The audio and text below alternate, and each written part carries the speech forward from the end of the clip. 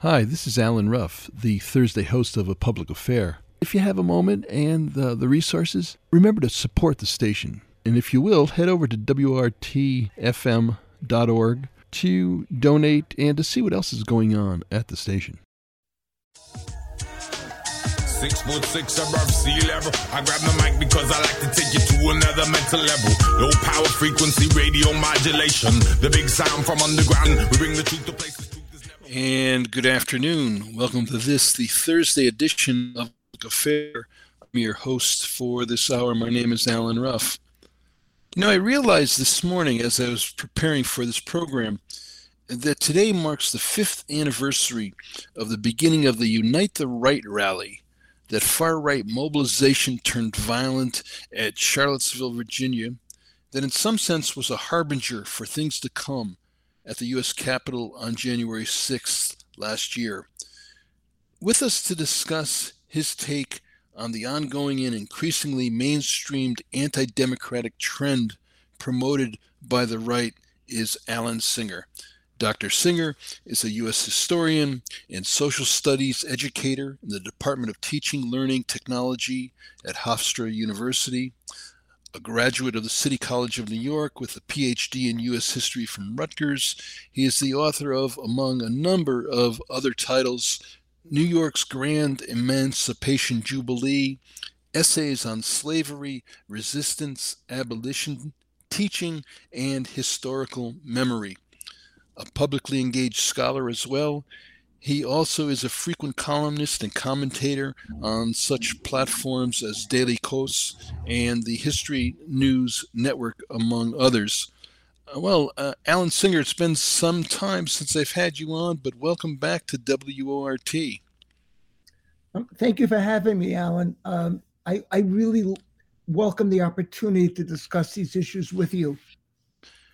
You know, I thought we might begin with your take on some recent events, namely, of course, the FBI raid on Donald Trump's Florida Mar-a-Lago estate, as they were looking for boxes of government documents that Trump had legally removed from the White House. Actually, more to the point, and more interest for our program today, is the response to it by the Republican leadership. Trump's response was to make all sorts of accusations against the Biden administration. That was to be expected, but you have noted that the entire Republican Party leadership echoed his claims more or less. Among them, Florida's Republican Governor Ron DeSantis, who accused the FBI and the Justice Department of, quote, another escalation in the weaponization of federal agencies against the regime's political opponents.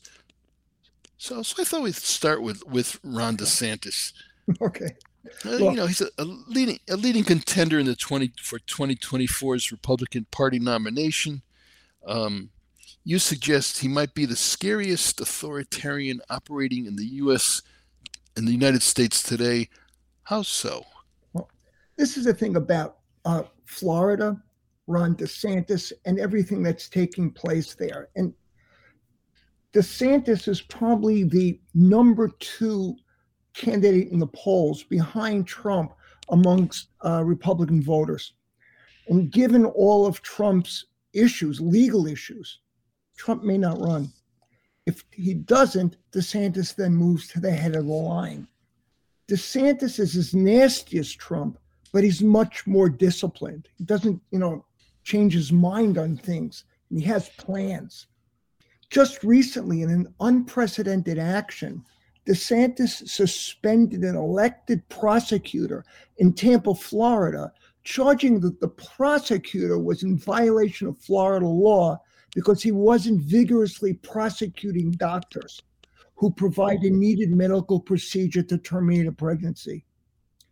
DeSantis, and this is beyond in belief in some ways, actually declared war on Disney World. And because he charged that Disney World, because of his respect for Gay Pride Month and for recognizing humanity and rights of LGBTQ plus people, that Disney World was kind of going against Florida values. And he removed tax breaks that they had to enable their properties to operate. Of course, by doing that, he punished Orlando and the surrounding communities that depend on Disney World for people to make a living, but that didn't stop DeSantis. Florida recently also initiated a law to ban teaching about race and gender in schools because DeSantis and his supporters were concerned that this would make some white children uncomfortable. Now, I've looked at the curriculum, the K-12 curriculum in many states, including Florida. First of all, no one was teaching critical race theory. What they were teaching kids is to understand the diversity of American society. No one is blaming 6, 7, and 8-year-olds for the events of the past. But the belief is that 6, 7, and 8-year-olds have to start to understand the nature of American society. And no one is recruiting 6, 7, and 8-year-olds to become transgender.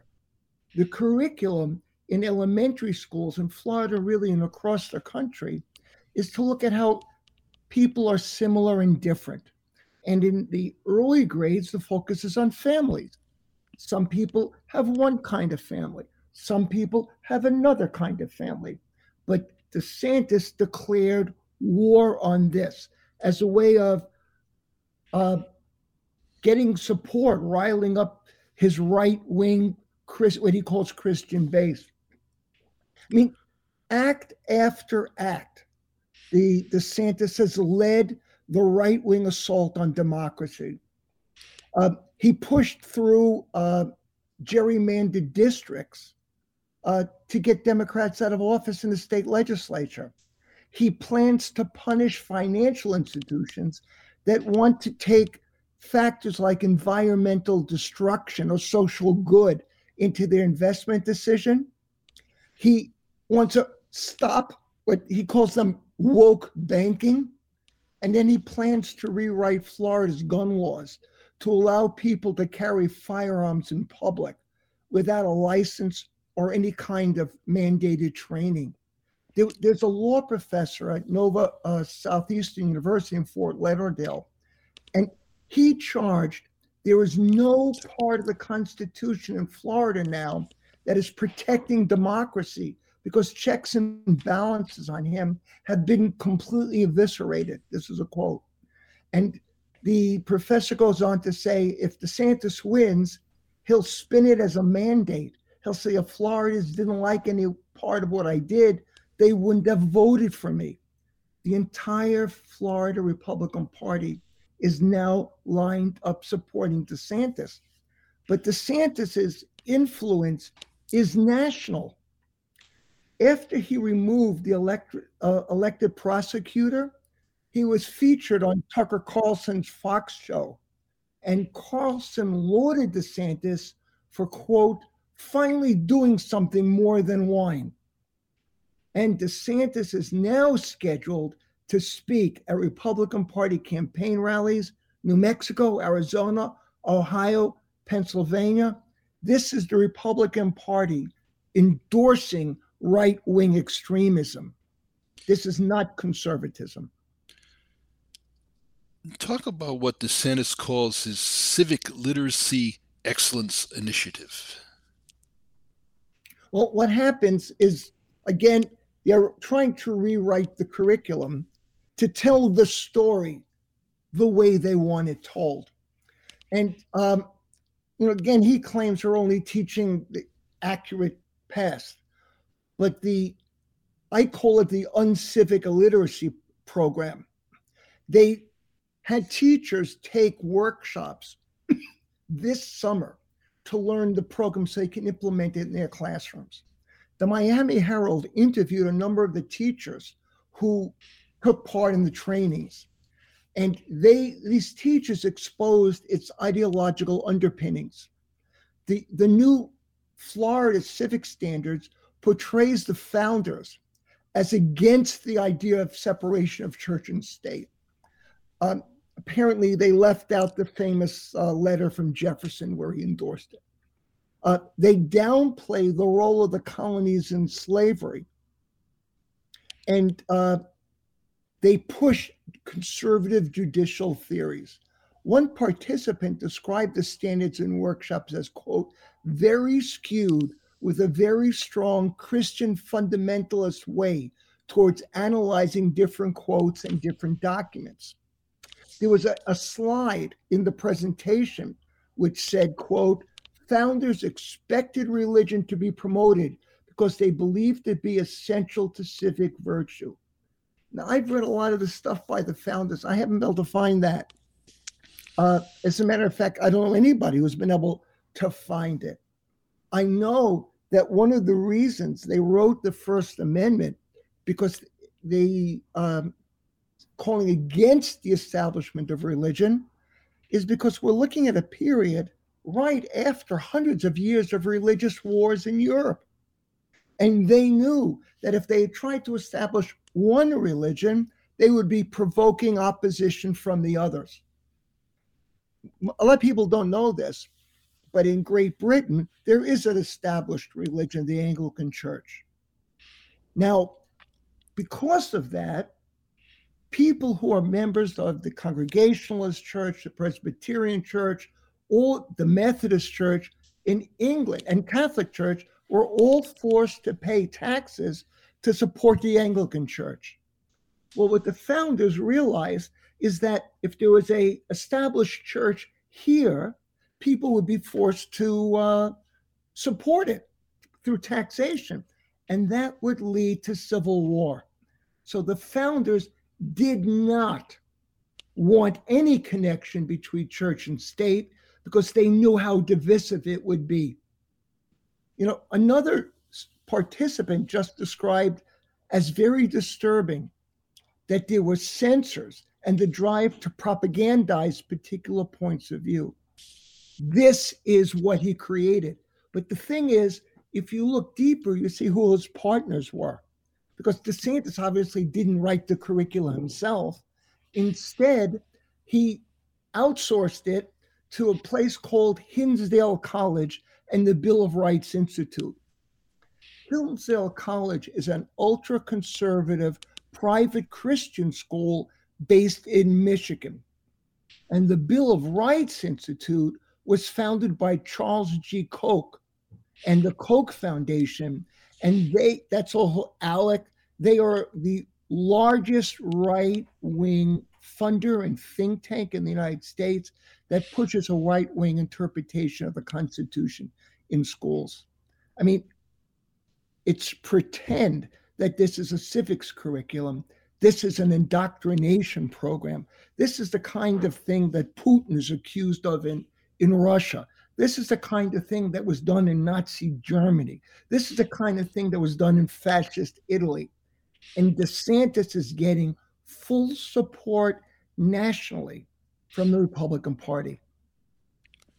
You're listening to Professor Alan Singer from Hofstra University, historian, educator.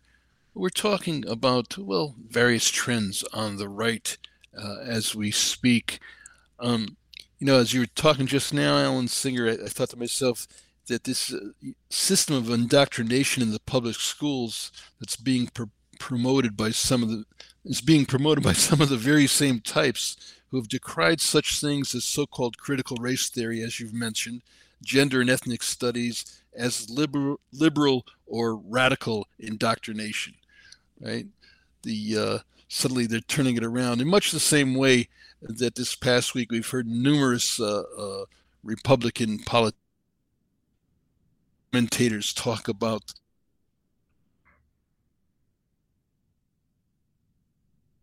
the role of the FBI in this raid at Mar-a-Lago. You know, we'll be opening up the phone lines at half past the hour. If you want to get in with a question, a brief comment for our guest today, Alan Singer, give us a call at 608-256-2001, extension 9.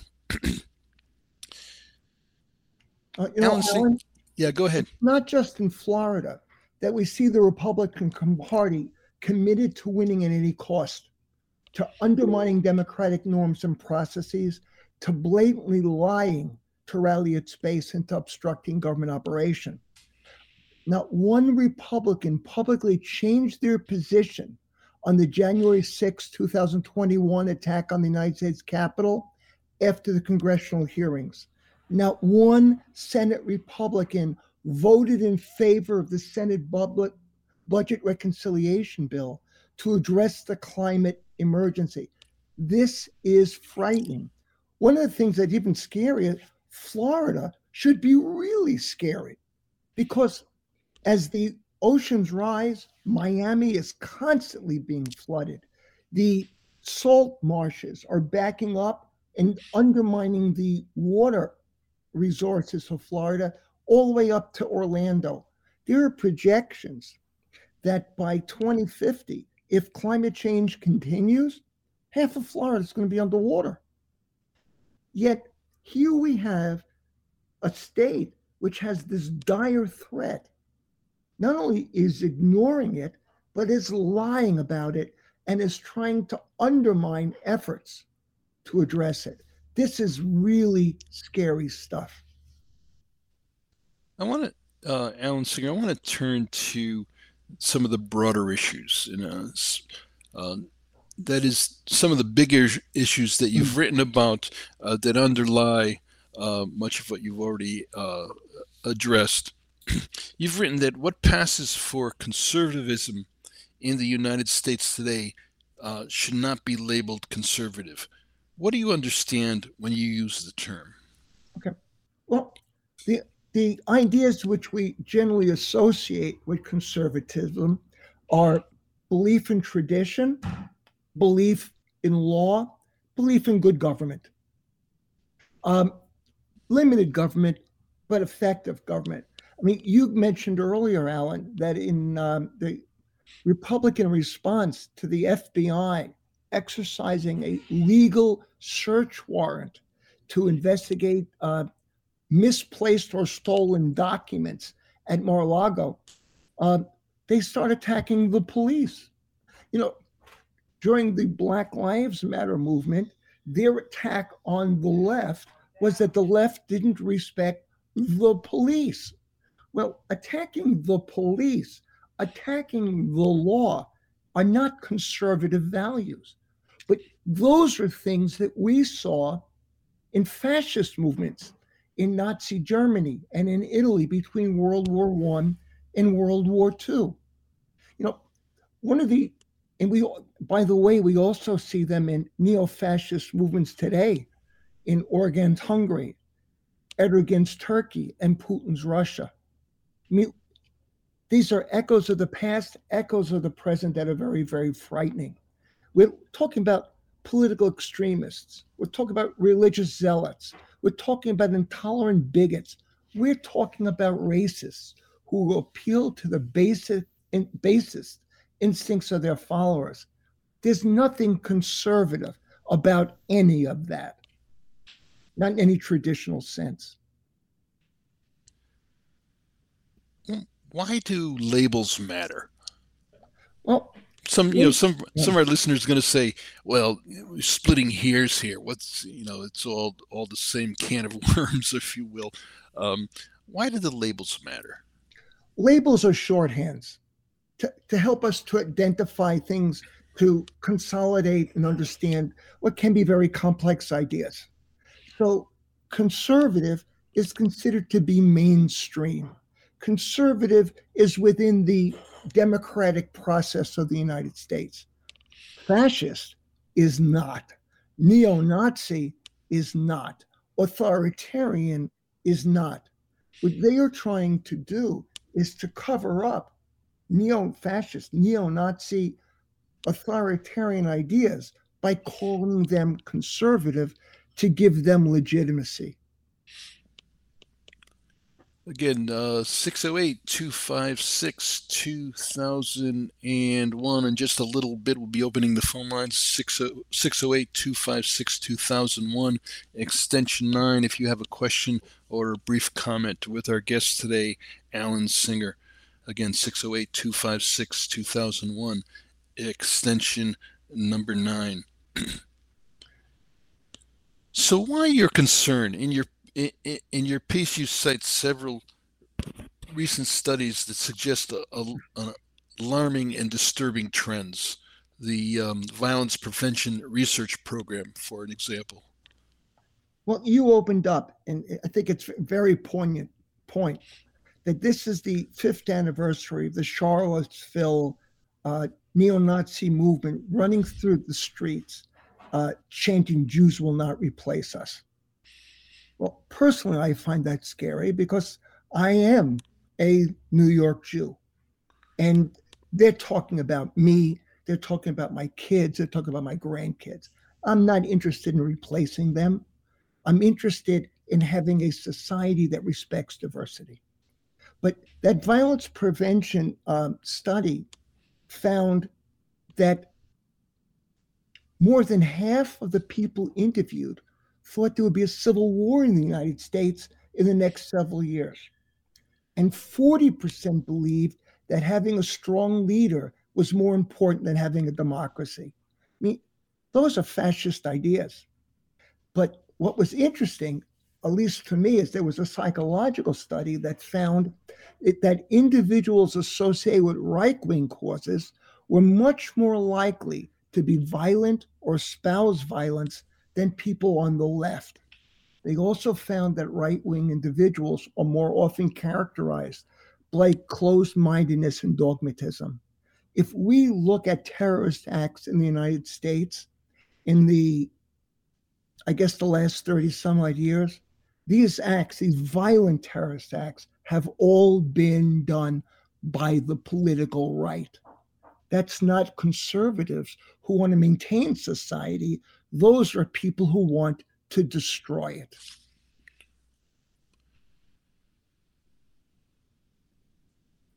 Alan Singer, the United States has a strong conservative anti-democratic tradition dating back to the nation's founding. So what's different now? Well, in the past, people I identify as conservatives had a commitment to nation and had a commitment to law. Let me just refer to two, John Adams and Dwight Eisenhower. In 1796, John Adams, who had been the first vice president of the United States, is elected president in a highly contested election. Thomas Jefferson is his opponent, and under the way the rules were written, Jefferson was his vice president. In 1800, Adams and Jefferson run against each other again, and Jefferson wins. But Jefferson wins because of the particularity in the United States Constitution. Under what they call the 3/5 clause, enslaved Africans in the South, every 5 enslaved Africans gave the South 3 additional votes. Well, what that meant, and of course the enslaved Africans weren't voting for themselves, we're talking about the plantation owners and the wealthy. Well, what that meant was Jefferson was elected president, not because he had a majority of the votes as you would expect, but Jefferson was elected president because the South that voted for Jefferson had bonus votes because of the ownership of slaves. Now, you could have had Adams saying, this is illegitimate. This is wrong. Slave holders should not be able to take over the government. Adams made a very important decision. Adams accepted the results of the election, although he was the conservative and more conservative of the candidates, because he felt the ability to sustain, maintain the nation, the ability to follow a constitution that was flawed, was more important than holding on to power. In the 1950s, Dwight Eisenhower, who was a very conservative man, did a lot of things I disagreed with, but Eisenhower sent American soldiers into Little Rock, Arkansas to support school desegregation. Because what he said is that his obligation as president was to uphold the law and the ruling of the Supreme Court. Again, what we have is conservative leaders who are committed to the rule of law and the success of government. What we have with Donald Trump, what we have with Ron DeSantis is politicians who are tearing down government, who are challenging law, who are really trying to destroy rule by law. And that is very different. Let me make one other point. The origin of the Stop the Steal idea of employing the big lie is straight out of 1930s Nazi ideology. It was expressed by the Reich Minister of Propaganda, Joseph Goebbels. And this is what Goebbels said. If you tell a lie big enough and keep repeating it, people will eventually come to believe it. That is what the right wing in the United States is doing today. They are following the playbook of the Reich Minister of Propaganda in Nazi Germany. During World War II, the United States Office of Strategic Services, which was the predecessor of the CIA, they did a psychological profile of Adolf Hitler. And this is a quote. His primary rules were never allow the public to cool off, never admit a fault or wrong, never concede that there may be some good in your enemy, never leave room for alternatives, never accept blame, concentrate on one enemy at a time and blame him for everything that goes wrong. People will believe a big lie sooner than a little one. And if you repeat it frequently enough, people will sooner or later believe it. Now, this report describing Adolf Hitler, it could have been describing Donald Trump or Ron DeSantis today, and most of the leading Republicans in the United States. Alan, I believe we are in deep trouble in this country. And unfortunately, I fear the situation will worsen. A lot of people look at Donald Trump or now DeSantis, these types, as the cause of things, right? That everything was fine. What, before Donald Trump? When did it all start to change in your estimation? You've referenced in some of your writing Newt Gingrich's efforts to close down the federal government back in the 90s and so on. Okay, I'm going to start the change even earlier, though. Sure. I want to put it back to 1968. Because in 1968, when Richard Nixon ran for president, they developed what they called the Southern Strategy. And the Southern Strategy was law and order, but it was also use euphemisms really to inflame racial hostility in the United States. So what we have in the 1968 election is you have Nixon and you have George Wallace running on racist platforms. Wallace openly racist, Nixon kind of behind the scenes racist. Republican Party since 1968 has seen that strategy, riling up the base, the white base, based on racial animosity as the key to success. And that's been one strand of what we're looking at. The other strand, as you mentioned, is in 1994. Republicans were furious at the election of Bill Clinton. Clinton had only about 40% of the vote in 1992 because the vote was split three ways. Ross Perot ran as a good government candidate, and Perot, it seems, pulled away a lot of potential Republican votes that would have gone to George Bush 1. So the Republican strategy, once Clinton took office, was to prevent Clinton from governing. Every action that the Democrats tried to put through, the Republicans tried to block, to the point that in 1994, Gingrich closed down the government of the United States because he wouldn't fund the budget. So we now have one trend, racism open and below the level, subliminal, and the other is obstructionism, a party that is not interested in governing, but a party that is interested in preventing governing. Those two become the strands. And a lot of historians are arguing that what we're seeing today is not that Donald Trump is not the cause of what we're seeing today. Donald Trump is the symptom that emerged from those two trends attacking democracy in the United States. Alan Singer, I want to shift to the Supreme Court. Okay.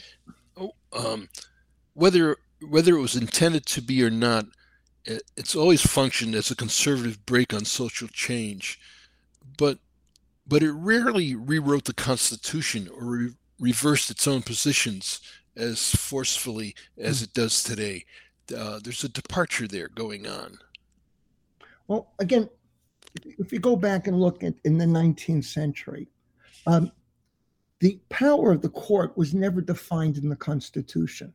It kind of backed into this role of interpreting the Constitution, but it usually, up until 1857, it did it in a very narrow way, mostly on technical issues, trying to resolve issues between state and federal government, between states and states. And then in 1857, we have the Dred Scott decision.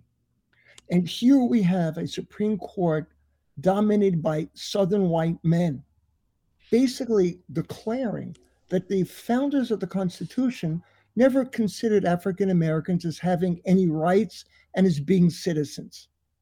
And so we have that first time the Supreme Court taking on that role, declaring that it will decide the law of the United States. Now, even after the Civil War, what we have is a Supreme Court that undermined Reconstruction efforts. So it's a Supreme Court that essentially was committed to white power and ruled by the elite. You know, the right wing argues that the Warren Court was an activist court. I don't look at it that way. I think the Warren Court actually returned to a much more traditional interpretation of the United States Constitution. I've read the debates in the House and Senate during the passage of the 14th Amendment. And it's very clear that in the 14th Amendment, they saw the government passing laws. Congress was authorized to pass laws to guarantee the rights of all Americans. What the Warren Court did is it returned to that original interpretation of the Constitution. The Warren Court was originalist and the Warren Court was textualist, looking at the 14th Amendment. Well, what's happened is the right wing in the United States, the authoritarian and the racist right wing, was infuriated, and they have spent the last 50 years trying to stack the court with people who reject the fundamental premises of the 14th Amendment, which protects the rights of all citizens, and the 9th Amendment, which established that we have rights even that they're not listed in the Constitution. So under Trump, but under both Bushes, what they did was they appointed people to the court that do not belong there. Alan, I'm not qualified to be on the Supreme Court.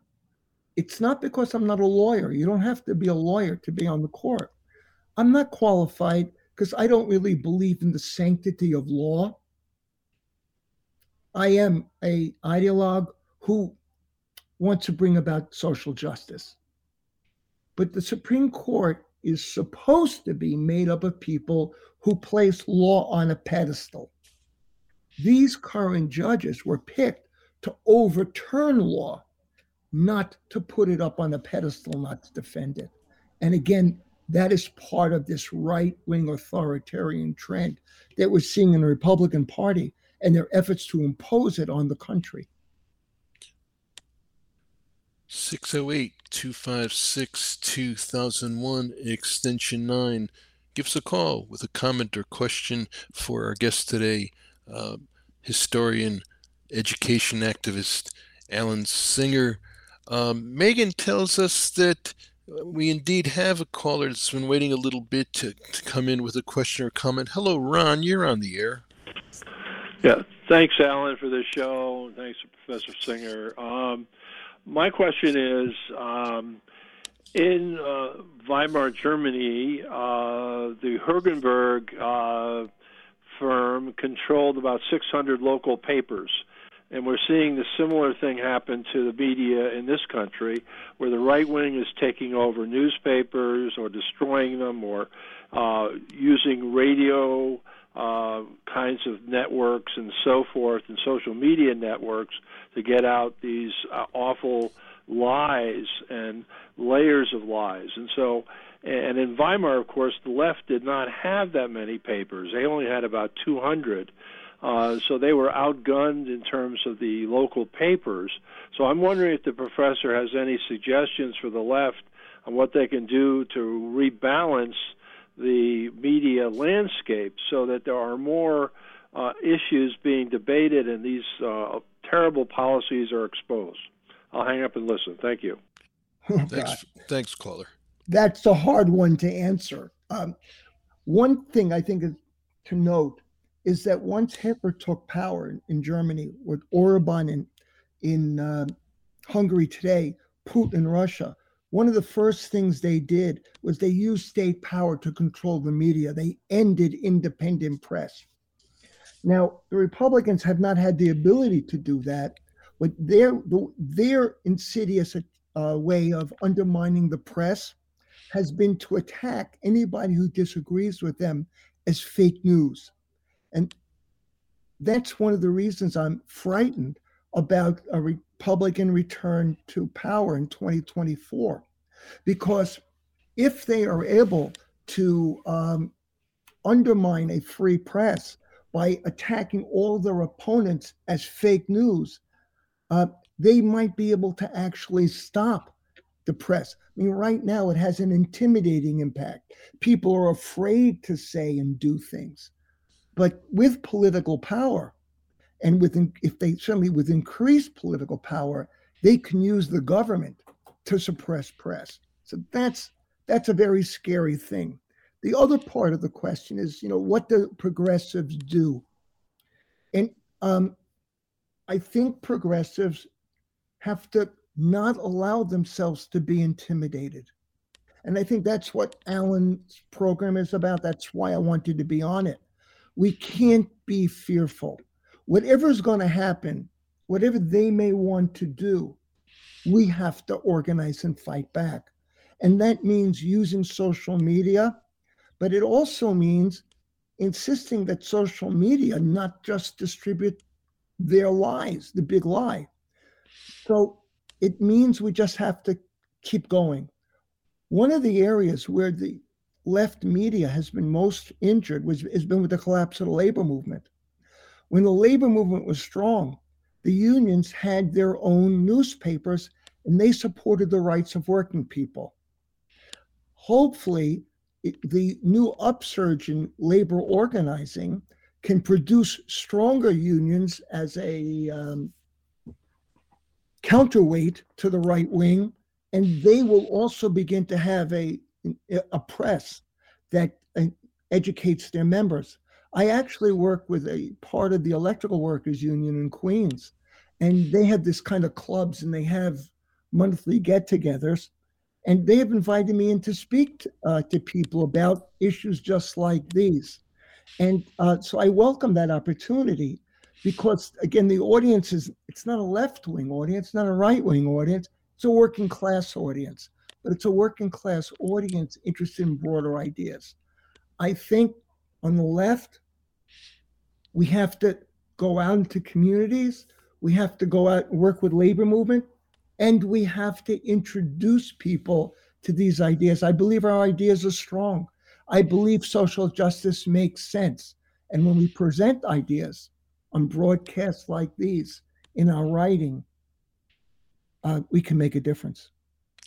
We're getting close toward the end of the hour now, but we do have another caller. So let's get Mike in. Hi, Mike, you're on the air.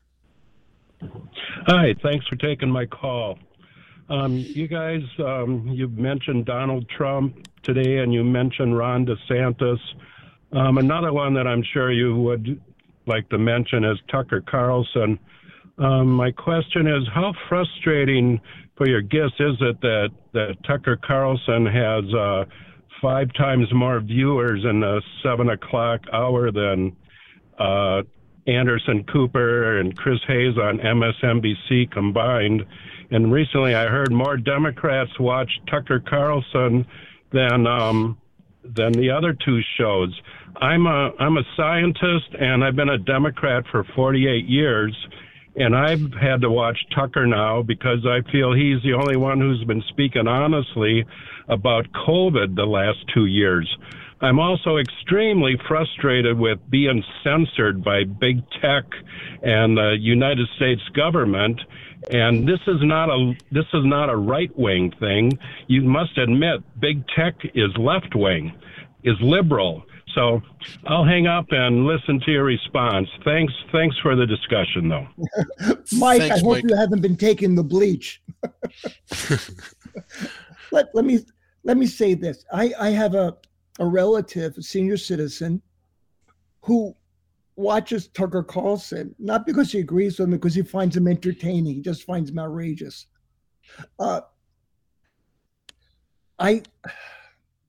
I think there's that element. He's a showman. I think people like, Alex Jones, they're showmen. People listen to them. But because they're effective showmen, they also present these poisons.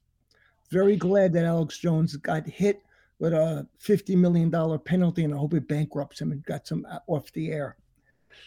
The other point you raised about the large tech is not left-wing.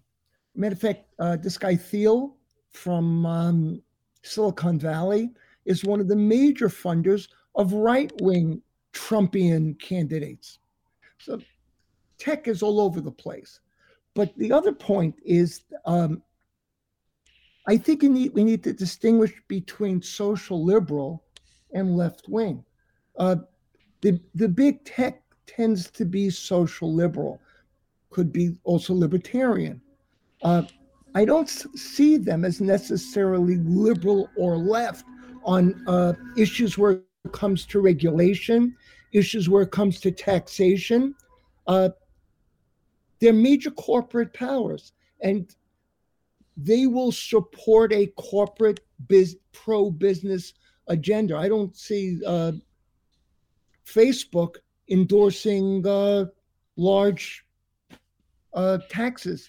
The other thing is about the big tech companies. Microsoft proclaims how it's a major supporter of environmental responsibility. Yet in the last recorded year, 2021, Microsoft's coal footprint, carbon, actually increased by over 20%. So I think it's a mistake to call tech left or liberal. Tech is about making money. Tech is about profitability, and they will go whichever way the wind blows. Alan Singer, we're again approaching. We have 6-8 minutes left in the hour. I want to weave back, in a sense, maybe do a recap and head toward a closing, and that is talk about what Americans mean when they say they're conservative, the components or elements at present, and what isn't there. Well, ordinary people I talk to, including family members who identify as conservative, their basic position is, I made this money, it's mine, it shouldn't be taxed, it shouldn't be going to other people, leave me alone.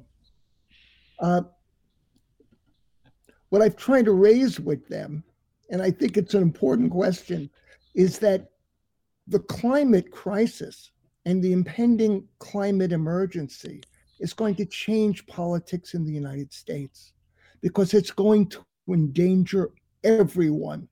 You know, in the movie The 4th of July, all of a sudden everybody came together to fight the aliens.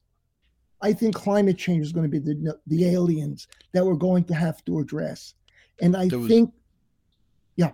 No, I was going to say that was Independence Day with Will Smith. Yeah. And I think that conservatives, true conservatives, are going to have to say we have to take government action to save the environment because we have to conserve our society and our civilization. But authoritarian right-wingers, I don't see them taking part in that. I don't see them willing to join in and support government action. If they did, they would not have acted this way on the budget reconciliation bill. Talk about the element, and I often come back to this in many programs that I've done. Talk about the element of belief in American exceptionalism. Again, I think that's been an important part of conservatism. But again, as I stated earlier in those quotes about fascist movements in Europe, fascist movements in Hungary, the Conservative Alliance and one of the groups recently brought this guy Orban in from Hungary to speak. Well, they don't, they may say they believe America is exceptional, but their actions and their ideology parallel fascist movements abroad, and clearly they identify with those fascist movements. Tucker Carlson went to Hungary to speak in support of a fascist state. That's not American exceptionalism. That's American neo-fascism. You said before, and you closed out a recent article by stating that the United States is in deep trouble. As we confront what is happening in this country, that we need to stop calling the MAGA movement conservative. That was one of your closings. Yeah. What else needs to be done? What is to be done? The historic question. Well, for me, the overriding issue is going to be climate change. And climate change is going to require government action, and it's going to require restriction on private corporate profit-making interests. That's going to be the issue for the next 30 years. And I say for the next 30 years because if it's not resolved in the next 30 years, we may well reach a tipping point where it can't be resolved. The attack on government and the calling things like climate change false news puts all of our lives at risk.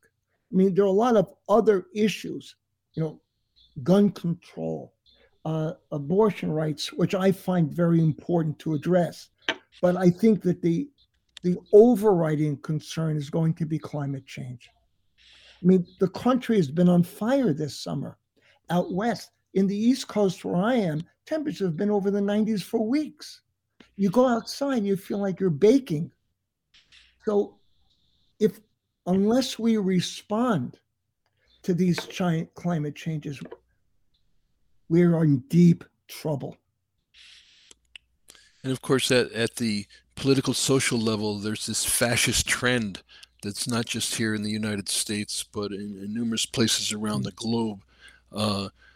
Denial of climate change as being a key component, but denialism and blame, that is, it's someone else, it's the outsiders, it's the foreigners, it's whomever you want to blame that is the cause of our problems.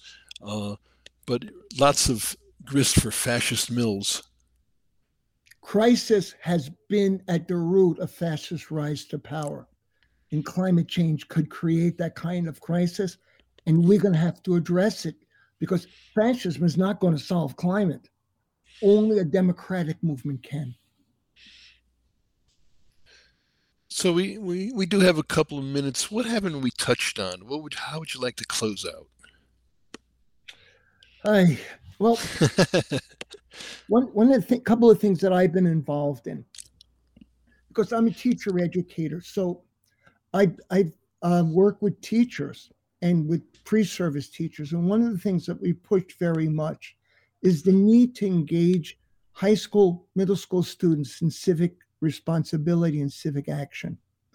One of the points that John Dewey raised, the educational philosophers, is that kids learn from experience rather than from what you tell them. So that if we want our young people to become civic activists and responsible citizens of democratic society, they need the experiences doing that. There was just a very interesting thing that just happened in North Andover, Massachusetts. A middle school teacher recognized that one of the people accused of witchcraft in Salem Village in 1692 had never been exonerated, and because of legal oversight. Well, as a result, her 8th grade classes as a civic action program petitioned the legislature and the governor to get a bill included to exonerate this woman because there was no witchcraft in Salem Village. Well, the kids who did this, they learned to read primary source documents. They learned to evaluate evidence as part of this civic action program. They learned how their state government worked, and they organized and succeeded. And for the rest of their lives, they will know from this experience that it is possible to organize in a responsible way to bring about change. That's what civics is. And I would like to see that kind of activism in every school in the United States. Well, Alan Singer, if people want to reach you, connect with what you write, where might they go? Well, best way is to email me. I'm a professor at Hofstra University in New York. My email address is catajs@hofstra.edu. That's cat and my initials ajs@hofstra.edu. If people email me, I'll put them up on my updates list. Well, thank you ever so much. As I said at the top of the hour, it's been a long time since I've had you on, and it was a pleasure this hour hearing from you, speaking with you. On behalf of our engineer today, Megan, and our producer, Rochelle, and our callers, and you, our listeners, I want to thank you, Alan Singer, for being with us today. I've been your host for this hour. My name is Alan Ruff, and I'll be speaking with you next week. Never heard before. We bring the sound communication of our tribal war. Dark vision fly by.